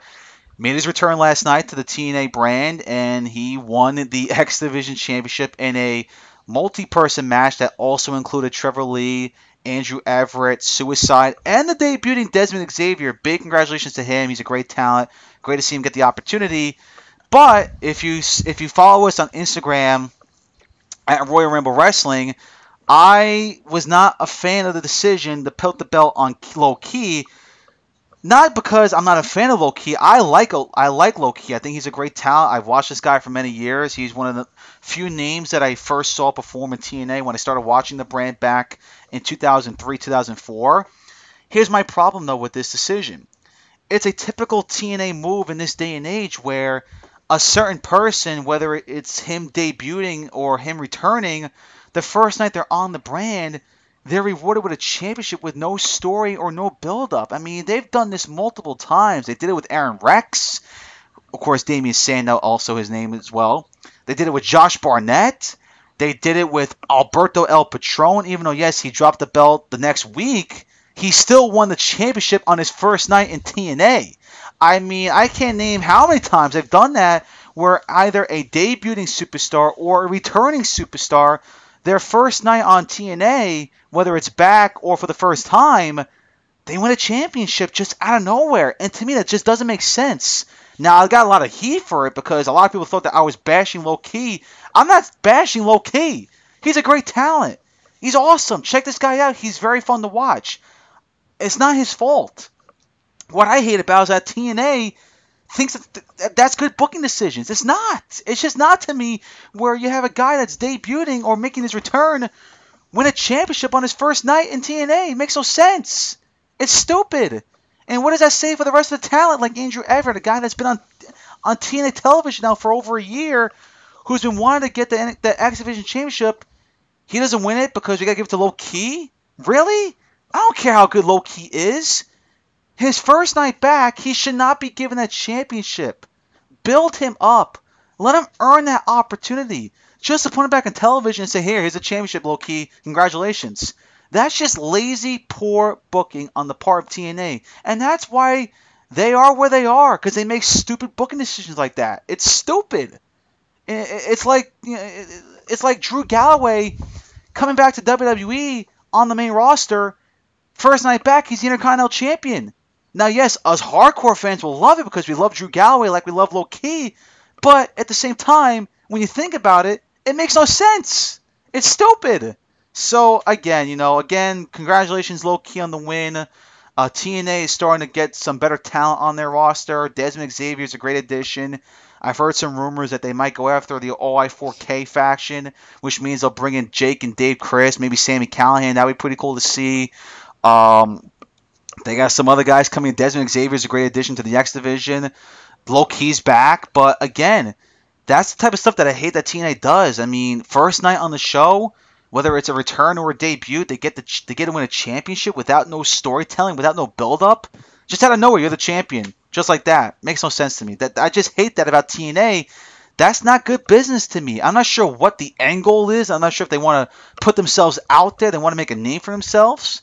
I get that, if that's the case, but again, it doesn't make sense with your current storytelling. Oh, Low Key's back. Let's just give him the championship. It's just stupid, lazy booking to me, so I'm not a fan of it.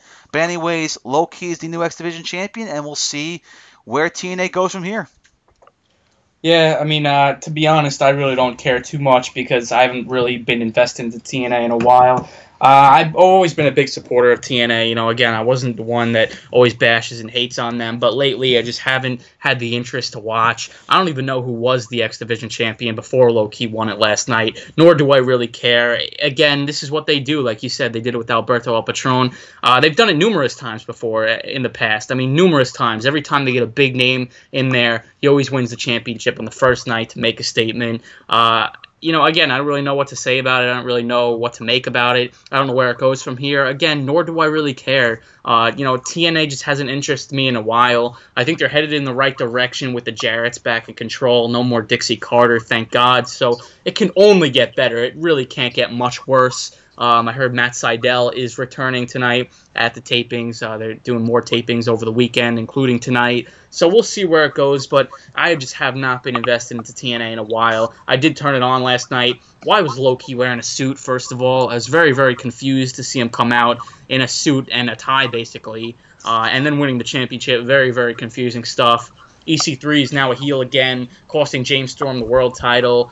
To me, it's just, again, it's just not something that interests me anymore. It really doesn't. I've seen these things numerous times before. TNA is just, it is what it is. I really don't know what to make of it, and I don't really know what the future holds for it either. So, again, it is what it is at this point. It doesn't shock me to see them give the belt to Low Key on his first night back. Moving on to Ring of Honor, of course. Ring of Honor is now focusing on their War of the Worlds tour, which will be happening in May. I believe there's 3 separate shows, one in Toronto, one in Dearborn, Michigan, the other one in New York City, and that's where I will be. Yes, I'm announcing right now that I will be in attendance for the War of the Worlds pay-per-view for Ring of Honor May the 12th at the Hammerstein Ballroom. I'm excited for that, but this is an interesting show, Ryan, because we are going to see a lot of faces come over from New Japan Pro Wrestling to take part on the tour, and for the past couple of days during this week, Ring of Honor has announced which certain names are going to be a part of this tour. Now, in terms of Kenny Omega, yes, he's going to be a part of the tour, but for us fans in the United States, we unfortunately are not going to be seeing Kenny Omega. He's still having the visa issue where he's not even allowed to be in the United States for some odd reason. He doesn't have a visa for the United States, so he can't take any bookings whatsoever in any wrestling shows in the United States. He's doing stuff, of course, in Japan, in his hometown of Canada, where he'll be. Yes, if you want to know where Kenny Omega will be during the World Awards tour, he will be at the show in Toronto, where he will team up with the Young Bucks. They'll take on Christopher Daniels, Frankie Kazarian, and Hiroshi Tanahashi. Should be a good matchup, but unfortunately for a fan like myself who wants to meet Kenny Omega so bad and wants to see him perform live, We're not going to see that anytime soon, as he still has this visa issue, which is to me is ridiculous. I think it's stupid that he can't be in the United States because of a visa issue. It's not cool, and it sucks for the fans of the United States that want to see this guy perform live. I know he's frustrated about it because I think he wants to perform in the United States, but it is what it is. But the few names that are going to be a part of this tour, pretty damn good names. You start off with Tetsuya Naito and Kushida. Right out of the gate, two huge names. Tetsuya Naito is one of the absolute best wrestlers in the world. If you have not watched this guy, check him out. He's fun to watch. Kushida, who has made a lot of appearances in Ring of Honor. No shocker there that he will be appearing at this tour. You also have Evil, who is a part of the LIJ faction with Naito, along with Hiroki Goto. And speaking of LIJ, other guys, Bushi and Sonata, will also be a part of the tour. Kind of weird that Takahashi, the other member of LIJ, not announced yet for the tour. I'm not sure if they're done announcing names, but as of right now, to this day, Takahashi not scheduled to take part of the World Wars tour, which is just odd because the rest of the faction is. Why not Takahashi? Very confusing. And Hiroshi Tanahashi as well will also be in the tour along with Gato. And when you think you see Gato, you think you see Okada, but also like Takahashi, Okada has yet to be announced for the tour. So some confusing stuff there. You would think some of these other guys would be a part of it, but still, you gotta be excited to see Naito, Tanahashi, Kushida, Goto, some big names over from New Japan Pro Wrestling are going to be in this tour. So I'm looking forward to it. They have yet to announce any major matches on the pay-per-view at New York, but I'm excited to be part of the show, man, and it's good to see that Ring of Honor is having this show, having this tour, getting the opportunity to showcase the Japanese talents that go along with their current roster. So it should be a fun show, man. I'm looking forward to it. May the 12th at the Hammerstein Ballroom, War of the Worlds pay-per-view. It should be a good one.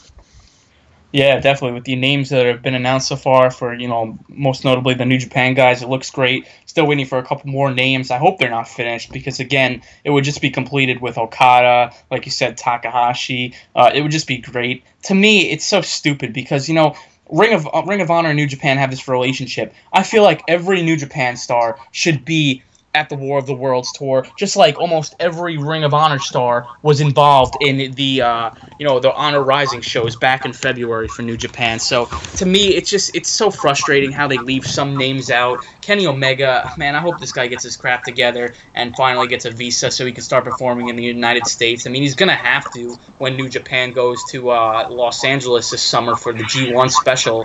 So he's going to have to be there. I mean, you would assume he would be there. Again, I just really hope he can get his visa thing sorted out and fight in the United States, for God's sake. I mean, I could just only imagine how hot that Hammerstein Ballroom would be if Kenny Omega showed up. It would just be an unbelievable atmosphere. I've been dying to see this guy just as bad as you, Brian. Hopefully, like I said, he gets it worked out. He can start working more dates in the United States because it's very, very frustrating. But the tour looks great. And hopefully the pay-per-view at the Hammerstein looks great as well, too. I can't imagine that it won't be. Waiting for some matches to be announced. I know some of them have been announced for Toronto and Dearborn, Michigan. Waiting for New York City, too. So it looks like a great tour. Of course, every time New Japan and Ring of Honor come together, it's always great shows. So it should be awesome. Yeah, absolutely. So I'm looking forward to that. Well, let's conclude the show with the weekend that will be happening, the stuff that will be happening this weekend in wrestling. Of course, tonight, PWG, Pro Wrestling Guerrilla, is holding their next show, Game Over, man. We'll save those predictions after we give our predictions for the two Evolve shows. Evolve 82, which takes place tomorrow at La Boom Nightclub, and then the next day, Evolve 83. Some great matches tomorrow night at Evolve 82. If you're going to the show, La Boom, have fun, man. It should be an awesome show. So here are the matches. We'll start things off with a special challenge match, ACH versus Austin Theory. Make this short and sweet, giving the ACH the win. ACH is a much more top-notch talent over Austin Theory. Theory's still a young guy looking to make a name for himself. Should be a fun opening matchup, but ACH will definitely get the win in this one. Yeah, I can't imagine that he wouldn't be. Again, could be a really good hot opening match. Of course, ACH, he's doing big things in Evolve. So, yeah, I can't imagine that he's not going to win this match. All right, next matchup is a special attraction match. This is going to be a must-see match right here. Keith Lee, who has been red hot as of late, making a name for himself, not just in Evolve Wrestling, but all over the independent wrestling world. He will be facing the returning Kyle O'Reilly. Yes, Kyle O'Reilly is making his return to Evolve Wrestling, taking on Keith Lee. I know O'Reilly's coming back, but I'm not going against Keith Lee, man. I think Keith Lee continues his dominance in Evolve Wrestling. He should. I definitely think down the road, Lee will get another title opportunity, possibly versus Zack Sabre Jr. Should be a fun match, man. Good to see Kyle O'Reilly back in Evolve Wrestling, but I don't think he's going to be winning this match. Give me Limitless Keith Lee for the win.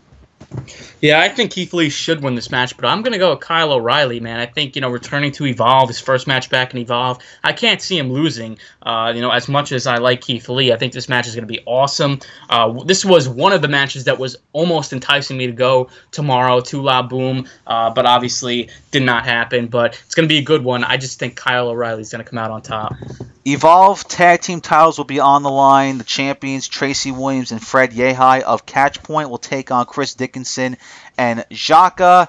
Give me the champs to retain. Nothing else to say. I like all these four talents, but Williams and Yehai are very good tag team champions. They've been on a roll such of late. So give me the champs to knock off Dickinson and Xhaka. Yeah, I think so too. I think again, they've been red hot. Catchpoint, as a team, they've been red hot. They've been really fun to watch. I think they'll retain these belts easily. All right, next matchup is a last man standing match. A match that has been being built up for quite a while now, going back to Orlando for WrestleMania weekend. Ethan Page, along with the Gatekeepers, will take on Darby Allin. This could be a dark horse for match of the night.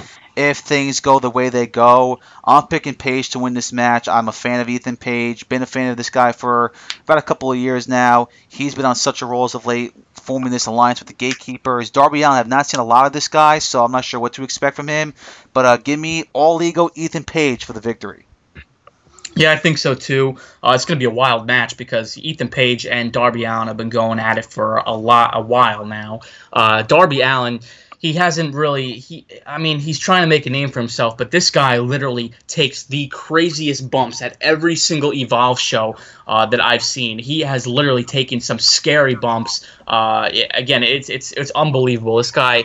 He's got to be more careful in there. I'm actually scared to see what happens with him tomorrow. But again, I think this match is being billed as the main event here. It's a last man standing match. It'll put an end to their feud finally. I'm going to go with Ethan Page to come out on top too, but I fear for what Darby Allin has in store. All right, next matchup is for the WWN title. Yes, the WWN has their own title. It was won over WrestleMania weekend, won by Matthew Riddle, so he will be defending the belt tomorrow against the former Evolve champion Timothy Thatcher.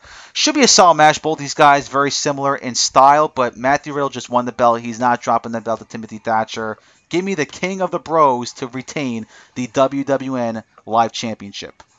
Yeah, I think so too. He just won it. Matt Riddle is the face of Evolve at the moment. He's the face probably of WWN. This guy is just awesome. We all know that, the talent that he has. I don't think he's going to drop the belt on his first title defense, so Matt Riddle for the win. And then for the Evolve Championship, Zack Sabre Jr. will be defending the belt against Drew Galloway. Yes, Drew McIntyre is signed with WWE, but he's also got some dates he has to make up with Evolve Wrestling and some other independent shows. This is one of them. He'll be getting an opportunity to face Zack Sabre Jr. for the championship, but of course, with him in NXT, there's no way he's winning this match. So easy pick here. Should be an awesome match. Two of the best in the world going at it, but easy pick. Zack Sabre Jr. retains the Evolve Championship. Yep, easily. No, don't really have an explanation behind it. Again, Drew McIntyre signed to WWE, so obviously not going to win the belt here. This is one of his final Evolve dates. Zack Sabre Jr. is red hot at the moment. He's, the face of Evolve as the Evolve champion. He's not going to lose, so he'll easily retain this belt. All right, then we move on to Evolve 83. Here are some of the matches that are announced for the show.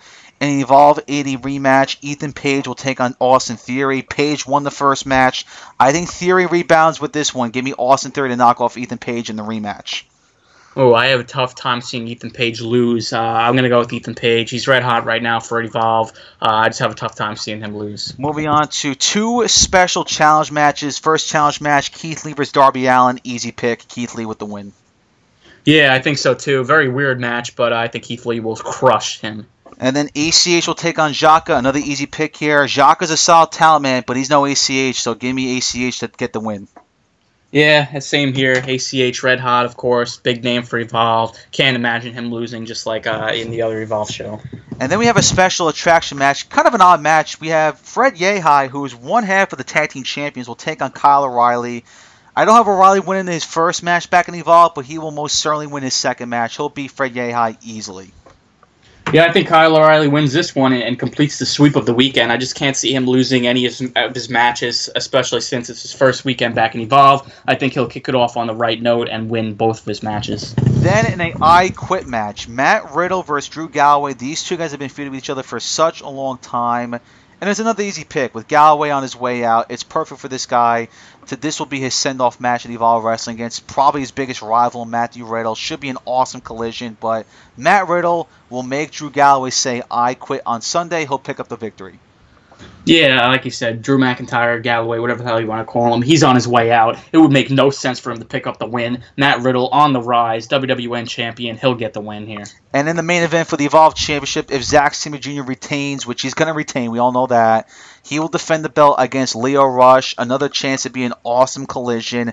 I love Leo Rush, but Zack Sabre Jr. is not dropping this belt anytime soon. I'm not sure who the right guy even is to take the belt off of Zack Sabre Jr. Maybe Kyle O'Reilly, if he doesn't sign with WWE, could be the guy, but as of right now, Sabre Jr. is going to be holding to that belt for a long time. Rush will not win this match. Give me ZSJ to retain. Yeah, it's great to see Leo Rush back in Evolve Wrestling. It's very, very cool to see that. Him versus Zack Sabre Jr. has the potential to be an awesome match. Like you said, though, Brian, Zack Sabre Jr. is not losing this belt anytime soon. I'm not even going to be thinking about who's going to be taking the belt off of him, because right now I don't see any reason why they would take the belt off of Zack Sabre Jr. He's going to have a long run with this belt. So for the foreseeable future, Zack Sabre Jr. is going to be your Evolve champ. And that's it right there. Those are your Evolve shows. Have a good time for anybody that is going to Evolve. Should be two awesome shows here in New York. But tonight, for those who are going to be in Reseda, California, that's right, PWG is back with Game Over Man. This is the real ultimate thrill ride. And there are some damn good matches once again on the show tonight. PWG just never disappoints when it comes to putting together some matches. So here's what we have tonight. Speaking of Kyle O'Reilly, he is in action tonight versus Michael Elgin. The original matchup was supposed to be Elgin versus Mark Haskins, but I think Haskins got hurt, unable to perform the match, so O'Reilly will take his spot. Toss-up here. It really is a toss-up. I'm just going to go with Michael Elgin for the win. Michael Elgin is just an absolute beast. He's one of the best in the business. Should be a close matchup between these two guys, but give me Big Mike to knock off Kyle O'Reilly. Yeah, it should be a very hard-hitting affair in this one, but I'm going to go with Big Mike as well. Should be a great match, like you said, and with him originally being involved in this match, supposed to be taking on Mark Haskins, and then Kyle O'Reilly just coming in out of nowhere. I'm just going to go with Big Mike because I think, originally he was supposed to win anyways. So, like I said, going to be a big-time collision course in this one, but Michael Elgin, I think, comes out on top. In our second match, two of the biggest, strongest guys in the business will go at each other. Limitless Keith Lee, his second PWG matchup, will take on Mr. Athletic Jeff Cobb. These two met against each other at Beyond Wrestling over WrestleMania weekend. This will be their second time facing each other. Give me Keith Lee for the win. I think Keith Lee could use this win if they're going to make this guy a big-time star on PWG. He could use this victory. Jeff Cobb has been so good for PWG as a singles guy, but as a tag team guy as well. Should be a physical, hard-hitting matchup between these two big dudes, but give me Limitless Keith Lee for the victory.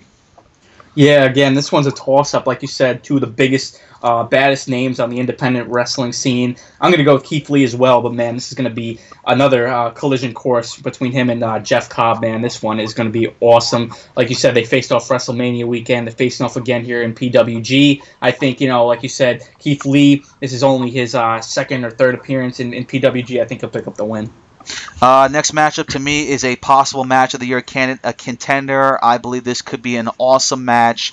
Ray Phoenix versus Leo Rush, two guys that are very similar in style, fast-paced, high-flying wrestlers. Going to be an awesome match. Give me Leo Rush for the win, though.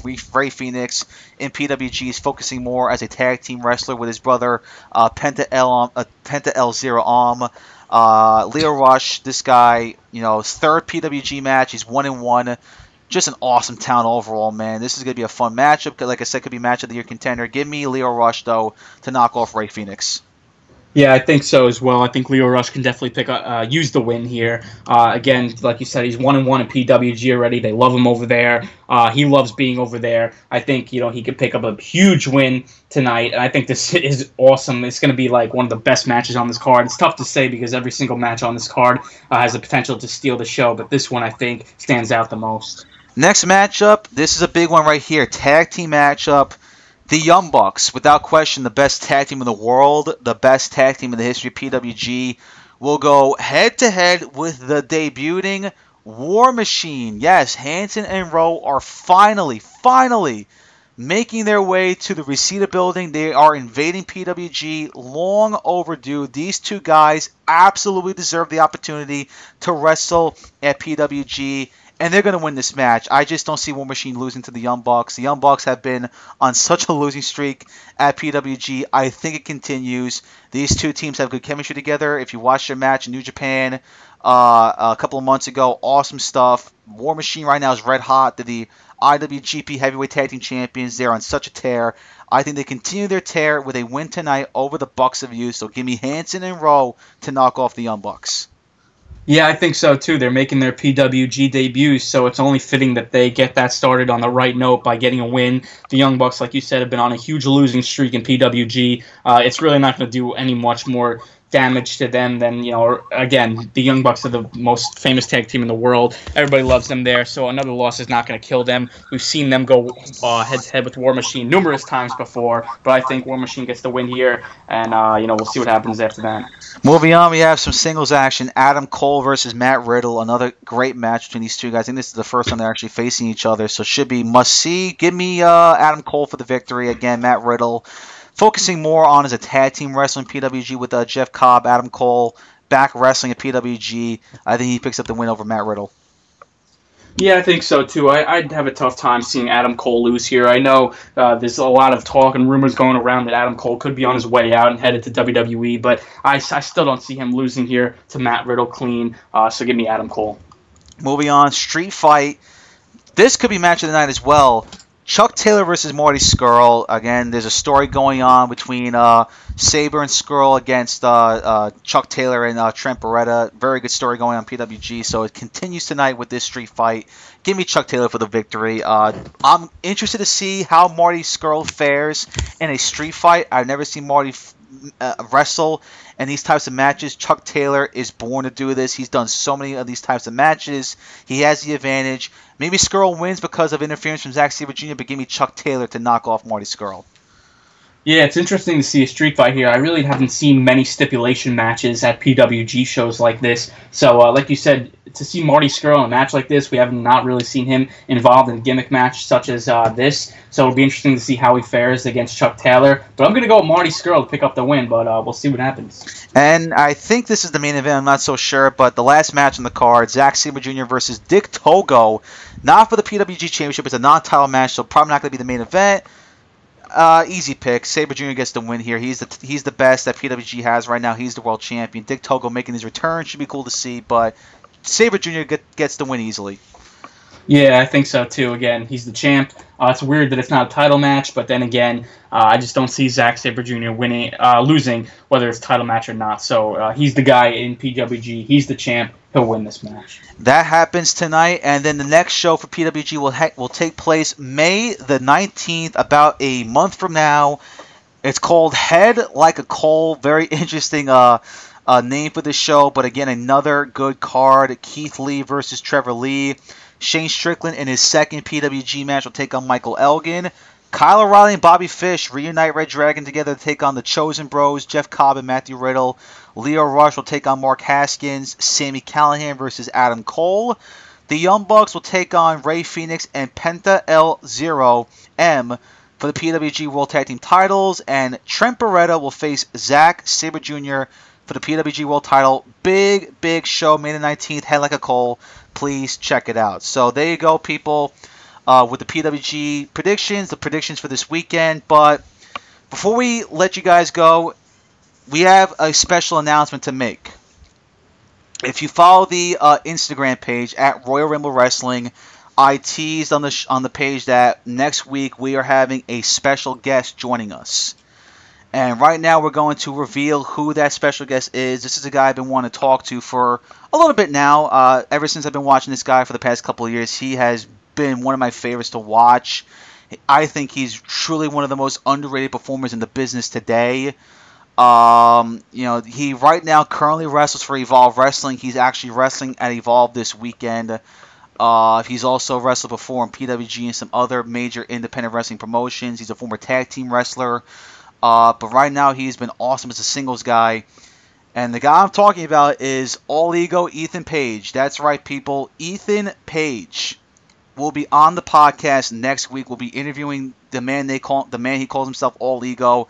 I'm excited for this. Again, I've been watching this guy for a couple of years now, ever since he debuted in PWG with his former tag team partner Josh Alexander. They were once known as Monster Mafia, very fun tag team. But Ethan Page right now is making a name for himself as a singles guy.